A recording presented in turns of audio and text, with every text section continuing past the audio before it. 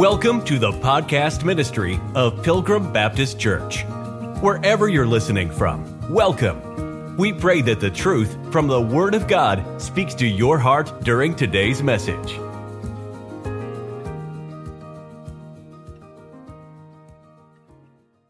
And in verse number 1 in Matthew chapter 2, it says, "Now when Jesus was born in Bethlehem of Judea." Now I want to stop right there because there's two Bethlehems. In the Old Testament, it was prophesied. You don't have to turn there, but Micah 5:2 says, "But thou, Bethlehem Ephratah," that's the Bethlehem we're talking about.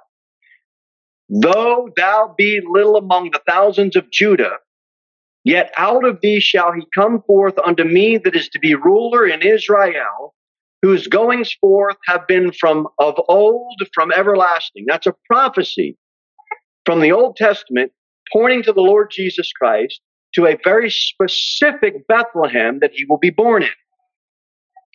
It's the same Bethlehem where David was born. In Luke 2:4, it says this, "And Joseph also went up from Galilee out of the city of Nazareth unto Judea, unto the city of David, which is called Bethlehem." So in your mind, get in your mind, you've got two Bethlehems. Jesus was born in Bethlehem Ephratah, and it's referred to as City of David in Luke chapter 2. It's also referred to, what we see in Matthew chapter 2, look at verse number 6. "And thou Bethlehem in the land of Judah." See that? You've got three different ways this specific Bethlehem is titled in our Bible. Bethlehem Ephratah, the city of David, and also in verse number 6, in the land of Judah. You don't have to turn there, but in Genesis 35, it says, "And Rachel died and was buried in the way to Ephrath," which is Bethlehem. So on her way, Rachel was on her way to Bethlehem. We're going to talk a little bit more about this tonight. And that is called Ephrath. That's 4 different ways it's titled in our Bible. It's the birthplace of Jesus Christ, Bethlehem Ephratah. It's referenced as the city of David in Luke 2. It's referenced as Judah in Matthew 2. It's referenced in Genesis 35 as Ephrath. They're all the same place, just referenced in different ways. The other Bethlehem is in the north territory of Zebulun, and that's known as the Bethlehem of Galilee. They are 2 separate and distinct towns.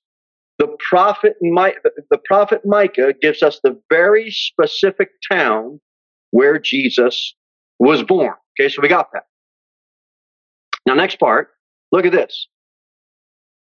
It says, "In the days of Herod the king, behold, there came wise men from the east of Jerusalem, saying, Where is he that is born king of the Jews?" Now, I want you to look down at your Bible, because when you see in verse number 1, Herod the king, notice that the K is a lowercase k. Look at verse number 2, where it says, "He that is born king of the Jews." You want to make sure you look down at verse number 2. You want to make sure your Bible has a capital K for King Jesus. Why is that important? In manuscripts, you have 2 basic types of manuscripts. You have majuscules, which come in 2 different forms. Block form, all capital letters, or rounded form, all capital letters. That's called a majuscule uncial. They come in all capitals. You have a minuscule. That is the vast majority of manuscripts, and they are lowercase. So what do you do when you're translating? It's not like you have a complete Bible when you collect these. You don't have a complete Bible in all minuscules. You're gathering manuscripts and you're putting them together, and you have some all capital letter ones and you have some all lowercase ones. So why is that important? Well, that's important because translators are given liberty as to what to capitalize and what not to capitalize. Now, let me ask you a question. If you as a translator and as a born-again believer were given the task to translate, who would you give the capital K to? I'd give it to King Jesus. I'm sure you would agree too. I'd give the lowercase k to Herod. You know what the ESV does? Gives Jesus the lowercase k. You know what the NIV does? Gives Jesus the lowercase k and gives Herod the capital K. You say, my Bible don't have it right. Well, grab a King James Bible on your way out. We'd be glad to gift you one. You want to make sure you've got the right Bible that's got the K's. When given liberty, give the preeminence to the Lord Jesus Christ. Let's keep reading. We're still in verse number 1. Behold, there came 3 kings from Orient Ar. But it doesn't say that. That's what the song says. There came wise men from the east to Jerusalem. And there's no mention of them being 3 in number either. And they weren't Orientals. Well, they came from the east. China's 4,000 miles east. You couldn't make the trip by foot, by donkey, by camel, or by train, or by car. You couldn't make the trip. We'll say that's the Orient. That's just the term that they use for Europe. That's north. I'm telling you, you got to filter these songs through the Bible. You can't just take them at face value because they got a nice melody to them. Matthew chapter 2, verse number 2, Bible says, saying, where is he that is born King of the Jews? For we have seen his star in the east and are come to worship him. Now we're going to park here for this Bethlehem's star because it's important, and I want you to try to take away something to chew on this morning. Go to Genesis chapter number 1. And then on the other hand, get Job 38. Genesis chapter number 1 and Job chapter number 38. Keep your finger in Job 38. We're going to go to Genesis 1 first. Watch what it says in Genesis 1, verse number 3. Everybody's up to speed. This is the creation account. And God said, let there be light, and there was light. Look at verse 6. And God said, let there be a firmament in the midst of the waters, and let it divide the waters from the waters. What's God doing? He's creating. Look at verse number 9. And God said, let the waters under the heaven be gathered together unto one place, and let the dry land appear. And it was so. And God called the dry land earth. He didn't call the planet earth. You know what he called earth? The dry land. So these people trying to come up with different renderings of what the planet earth looks like, that you can't, the Messiah isn't figured out by a meme of verses taken out of its context. What does God call the earth? Dry land. That would mean the earth is not, well, keep reading. And the gathering together of the waters called he seas, and God said that it was good. Why is that important? That's going to be important because we're going to go to Job 38 in a minute. But what do you've got? You have seas that were created by God that he doesn't call the earth. He calls the dry land what? Earth. He calls the seas that he created, those waters, he calls what? The seas. He separates them out. Now, we're going to come back to that when we get to Job. But go down to verse number 14. Hark, the herald angels sing. We're going somewhere with these angels. Verse 14, and God said, let there be lights in the firmament of the heaven, divide the day from the night, and let them be for signs and for seasons and for days and for years. And let them be for lights in the firmament of the heaven to give light upon the earth. And it was so. And God made 2 great lights. Praise God. The greater light to rule the day, and the lesser light to rule the night. Watch how the verse ends after the semicolon. And he made the stars also. It's kind of like God as this great painter adding this as a, and by the way, I made some stars also. it takes 16 verses of scripture until we get to God making the stars. Now hold that thought. Hold that thought. Go to Job 38. Go to Job 38. Job 38. Look at verse 4 in Job 38. The Bible says, "Where wast thou when I laid the foundations of the earth? Declare if thou hast understanding." Well, I've got some understanding of the earth. It's called the dry land. You know what it has? Foundations. That's what the earth has. Look at verse 5. "Who hath laid the measures thereof, if thou knowest? Who hath stretched the line upon it? Whereupon are the foundations thereof fastened?" The earth, the dry land, is fastened. How is it fastened? There's rock underneath it. That's how it's fastened. Go do some digging in Tennessee. You'll find out real quick. You're going to hit rock at some point. Who laid the, watch in verse 6. "Whereupon are the foundations thereof fastened? Or who laid the cornerstone thereof?" Where's God taking Job back to? The creation account. Right? In the creation account, when did God say he created the stars?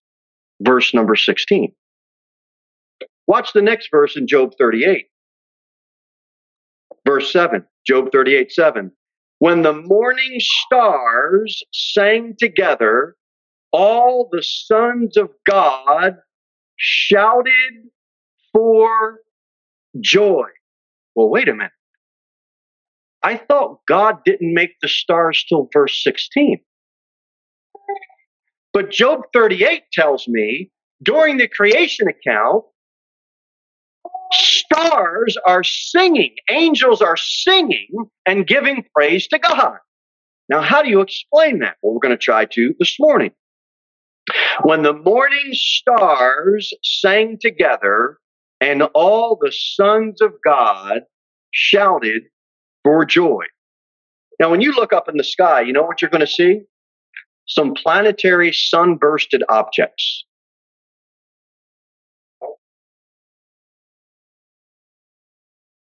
And you're going to say they're little suns, they're stars. If you were to go to Hollywood, California, and you would take a walk on their Walk of Fame, you would look down and you know what you would see? Pictures of stars. And then within that star, you would have a person's name, right? And they got all the idols that they want to pay tribute to. What are those stars in reference to? People. This is why we have movie stars. This is why we have sports stars. This is why we have Broadway stars.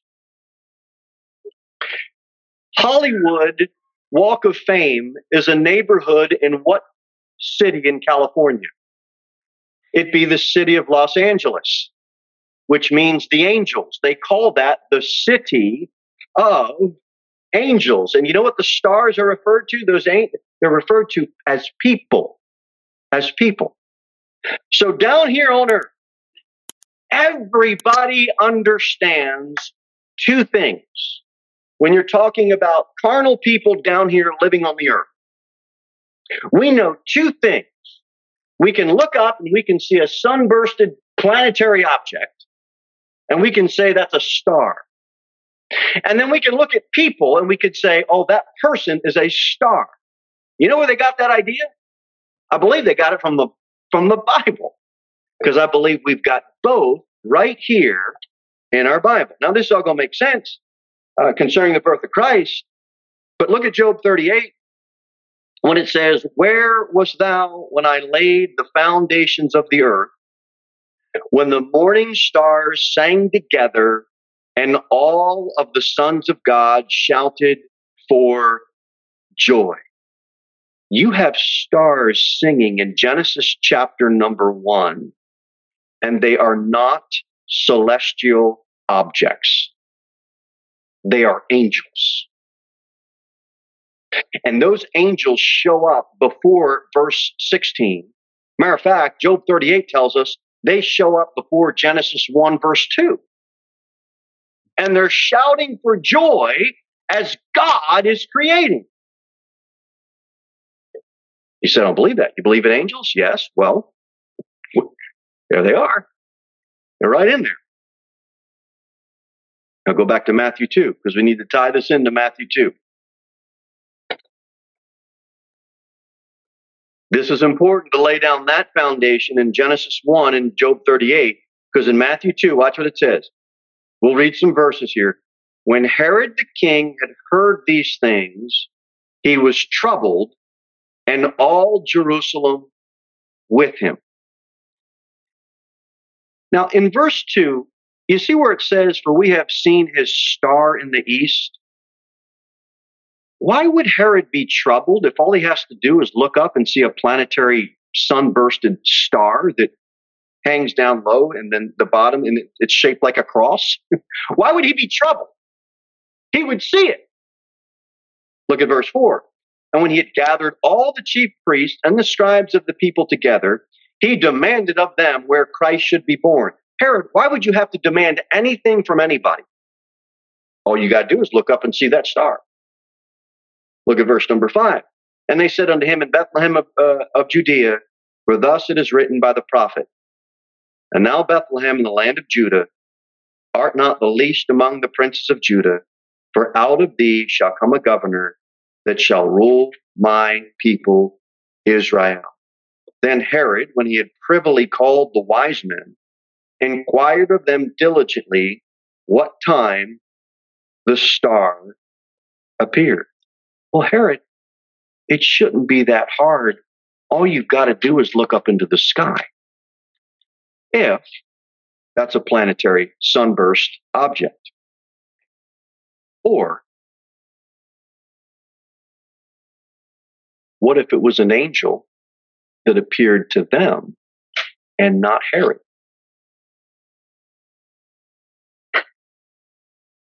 Then that explains we've got sunbursted objects created in Genesis 1 verse 16.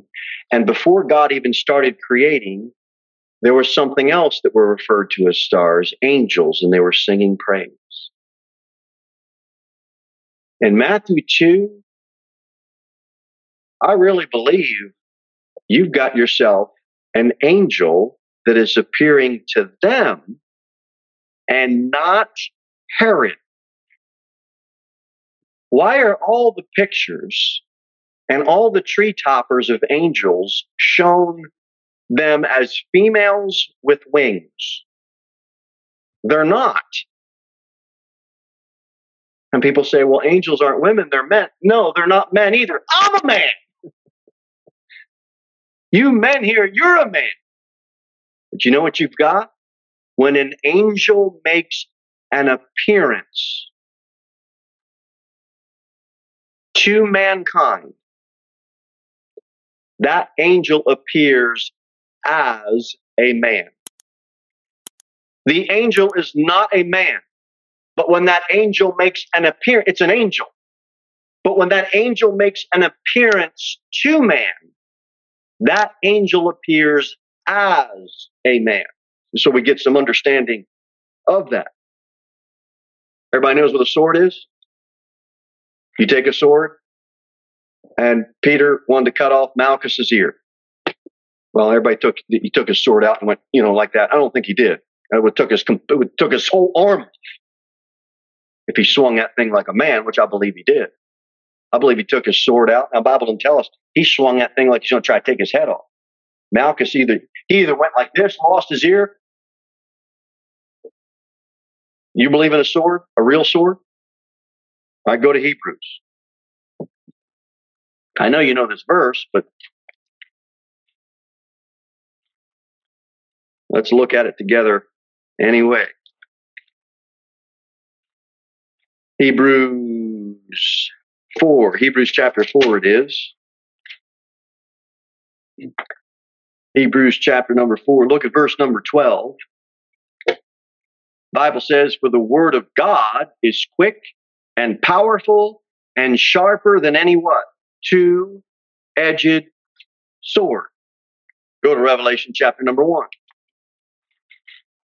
If you believe that a sword can be something you can take someone's ear off with, a physical sword, And yet we can go to the Bible and see that the Word of God is a sword.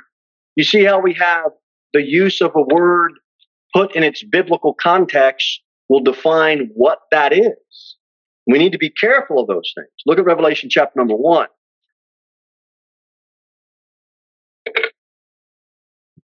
Verse number 16, he had in his right hand 7 stars, and out of his mouth went a sharp, two-edged sword.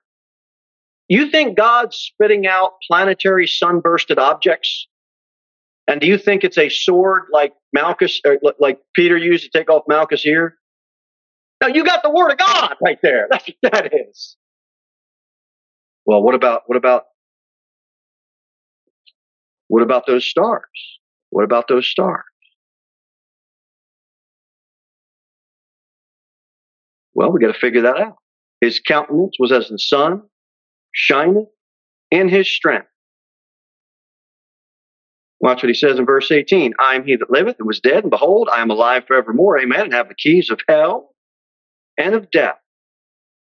Right? The things which thou hast seen, and the things which are, and the things which shall be thereafter. Now watch this in verse 20.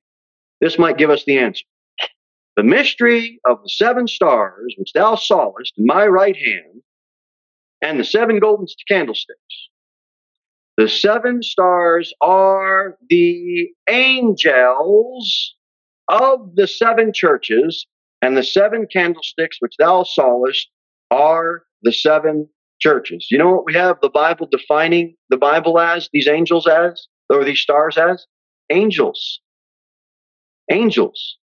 Look, God created both. And just because you might have some Pentecostal groups or some groups that are just way out there that make a bigger deal out of angels that they need to make out of them, you can't not talk about this stuff if it's in the Bible. Now, this is going to be important. So let's go back to Matthew 2. Because watch what happens next. This is important concerning the birth of Christ. Verse 2, verse 8. Bible says, and he sent them to Bethlehem and said, go and search diligently. This after Herod calls the wise men, inquired of them, right? We read that. And now he says in verse 8, go and search diligently for the young child.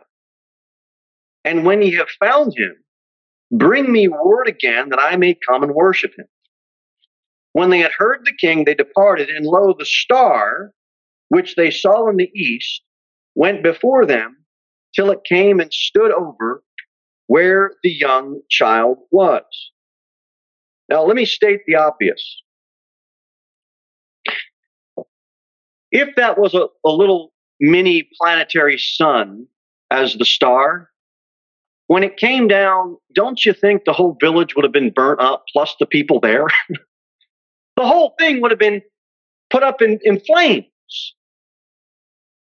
I mean, I'm not skilled in astronomy at any means, but you start moving stuff closer to the earth that it needs to go, what's going to happen? I would imagine, poof, you're going to have a bit of problem. So I'm still a little confused on this. All right, let's go back to Revelation. I want to show you something else. Let's go back to Revelation.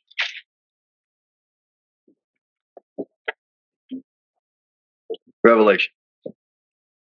Every time you see a star, it does not have to mean a planetary object. Look at verse number 9, or Revelation 9, rather, verse number 1. Watch what it says. And the 5th angel sounded, and I saw a star fall from heaven unto the earth. You say, well, that could just be some type of meteor just falling to the earth. Really? Watch what it says. And to him was given the key of the bottomless pit. And he opened the bottomless pit. How are you going to give a key to a celestial object? You're not going to give a key to a celestial object. But if that star is an angel, guess what you can? That angel's got arms. That angel is appearing as a man. You can give that angel. You can give that angel a key.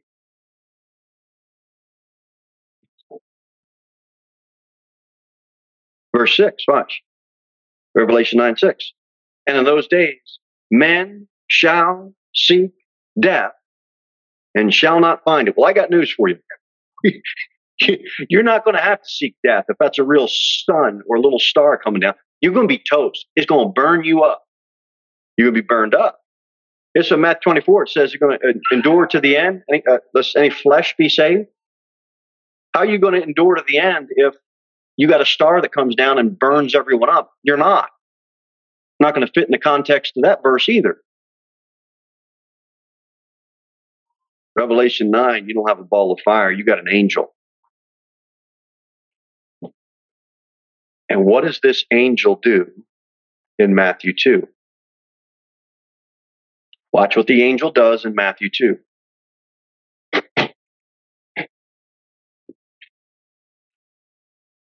Verse number 9. The star which they saw in the east went before them. So they're done talking with Herod. And that angel makes an appearance. And Herod doesn't see it. Nobody sees it except those wise men. And they come out of Herod's and they say, yo, come on this way, fellas. Okay? Which they saw in the east, went before them till it came and stood over where the young child was. How are they going to find the house? If you've got a sunbursted object that's sitting up there and everybody can see it, okay, you know the town. And now that part of that star is going to point right down. Herod and everybody else is going to know exactly where to go. Unless that star is an angel. And what happens is they come out from talking with Herod. They show up. Hey, follow me, guys. They follow him. They stand over the house and they say, hey, by the way, he's right in here. And nobody has to know except who God wanted to know. This is why Herod's so upset. He can't figure out where Jesus is. And I'm telling you, he would have had a lot easier time if that star was a celestial object just shining bright. You get these manger scenes, they got that big star pointing down. Well, you just get rid of Matthew 2 because Herod would have found the place. Unless it's an angel. Unless it's an angel. Watch what it says in Matthew. Oh, well. Have you seen those appearances? They have that luminous appearance when you see baby Jesus. They have him in the manger and then they have that luminous appearance over the head. You know where they get that? From this verse. That's where they get it. Now, it's not scriptural. I don't believe it's scriptural.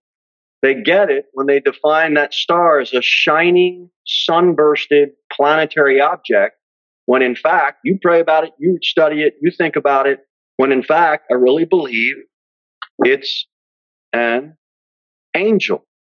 That's why they put Jesus, all these, the little dolly idol statues that they make, they put them with this glory glow around his head, they call it a nimbus. It's Greek mythology, but they get it from taking this verse and wresting it to their own destruction. Look at verse 10. When they saw the star, they rejoiced with exceeding great joy. Jeremiah 10 says, learn not the way of the heathen. Be not dismayed at the signs of heaven. You know what the signs of heaven are? You know, you've got three heavens. You go back, we did that lesson way earlier in the year. You've got the first heaven. We see the clouds, birds, where they fly. We've got the second heaven. And then we have the third heaven is God's dwelling place. You know what's in the second heaven? Those stars. And you know what the heathen do? They're dismayed at them. And so they look up to that second heaven, and you know what they create? Astrology charts. God tells us not to do that. It's another reason why I really believe it wasn't a celestial object. That was an angel that's being talked about in Matthew chapter number 2.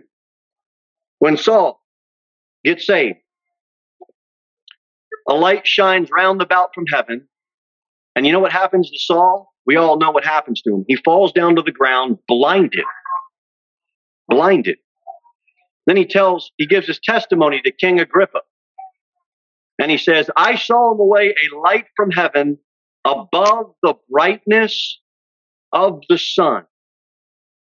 And if this was a star as a sun in Matthew 2, everybody would have been blinded, completely blinded.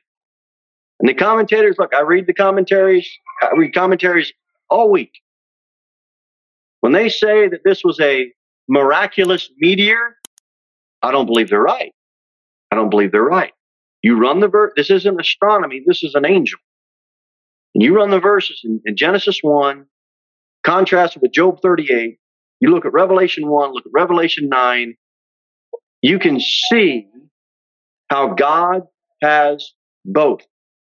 He created something in verse 16, but something was there before he even started creating.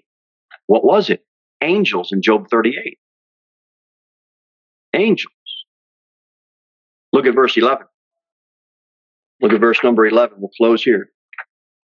Matthew 2, verse number 11. And when they were come into the house, they saw the young child with Mary, his mother, and fell down and worshipped him. And when they had opened their treasures, they presented unto him gifts, gold and frankincense and myrrh. One of the brothers was telling me this morning, people are trying to find out which churches are open because it's December 25th today. What church would even consider closing? It's Sunday. It's the first day of the week. Aren't we supposed to gather? Well, I can't. I have my gold and my frankincense and my myrrh to open. Wait, I thought it was Jesus' birthday, except it's not, but I'm going to get stuff and I'm not going to give anything to him. What did he get? You know who they're worshiping? Him. That's what the Bible says in Matthew 2:11. Mary and his mother, they fell down and they worshiped him. They're not worshiping Mary. They're not worshiping the angel. People make too big of a thing about angels. Why? Because they want something else to worship. It can't be just Jesus Christ and him crucified. It has to be something else. They're not worshiping Mary. They're not worshiping the angels. They're not worshiping the gifts. They're falling down and worshiping the Lord Jesus Christ. You want to know what the problem in American Christianity today is? Nobody wants to bow their knee to Jesus Christ.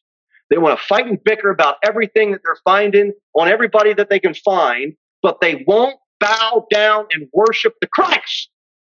You want to grow in the Lord? Worship him. You want to get more spiritually grounded? Worship him.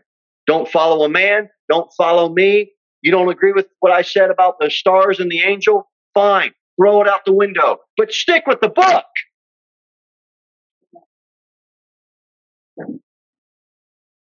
My question to you this morning is this. Who do you worship? I don't worship materialism. Let God check your credit card. Ask God to search your heart and your bank statements.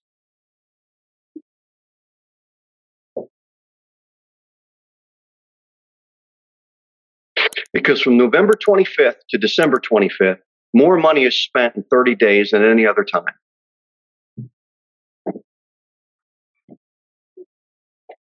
And most people come into a church house and they think that the offering plate being passed or the offering box in the back is some type of voodoo. They get too close to it, it's going to like zap them and they're going to die. Why don't you feel that way when you give AMC $100 on a Saturday to watch some movie that's straight out of the pits of hell? You pay Spectrum Internet $60 a month. You pay some cable company a bunch of money every month to filter in junk. I'm not trying to be, you can't do anything I'm trying to get you to see that you do a lot of things. And where does the one that you say you love and worship fit in? That's what I'm asking you. They fell down and they worshiped Jesus Christ. You know what we want to do here? Worship Jesus Christ. Worship Him. What did He get from you this morning?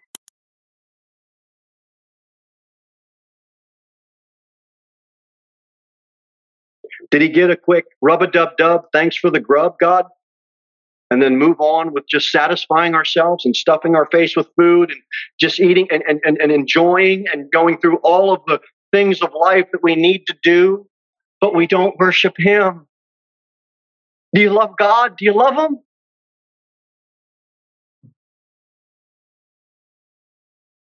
Today, like we talked about in the Lord's Supper, I'm asking you, every moment, your will, your lips, your feet, your hands.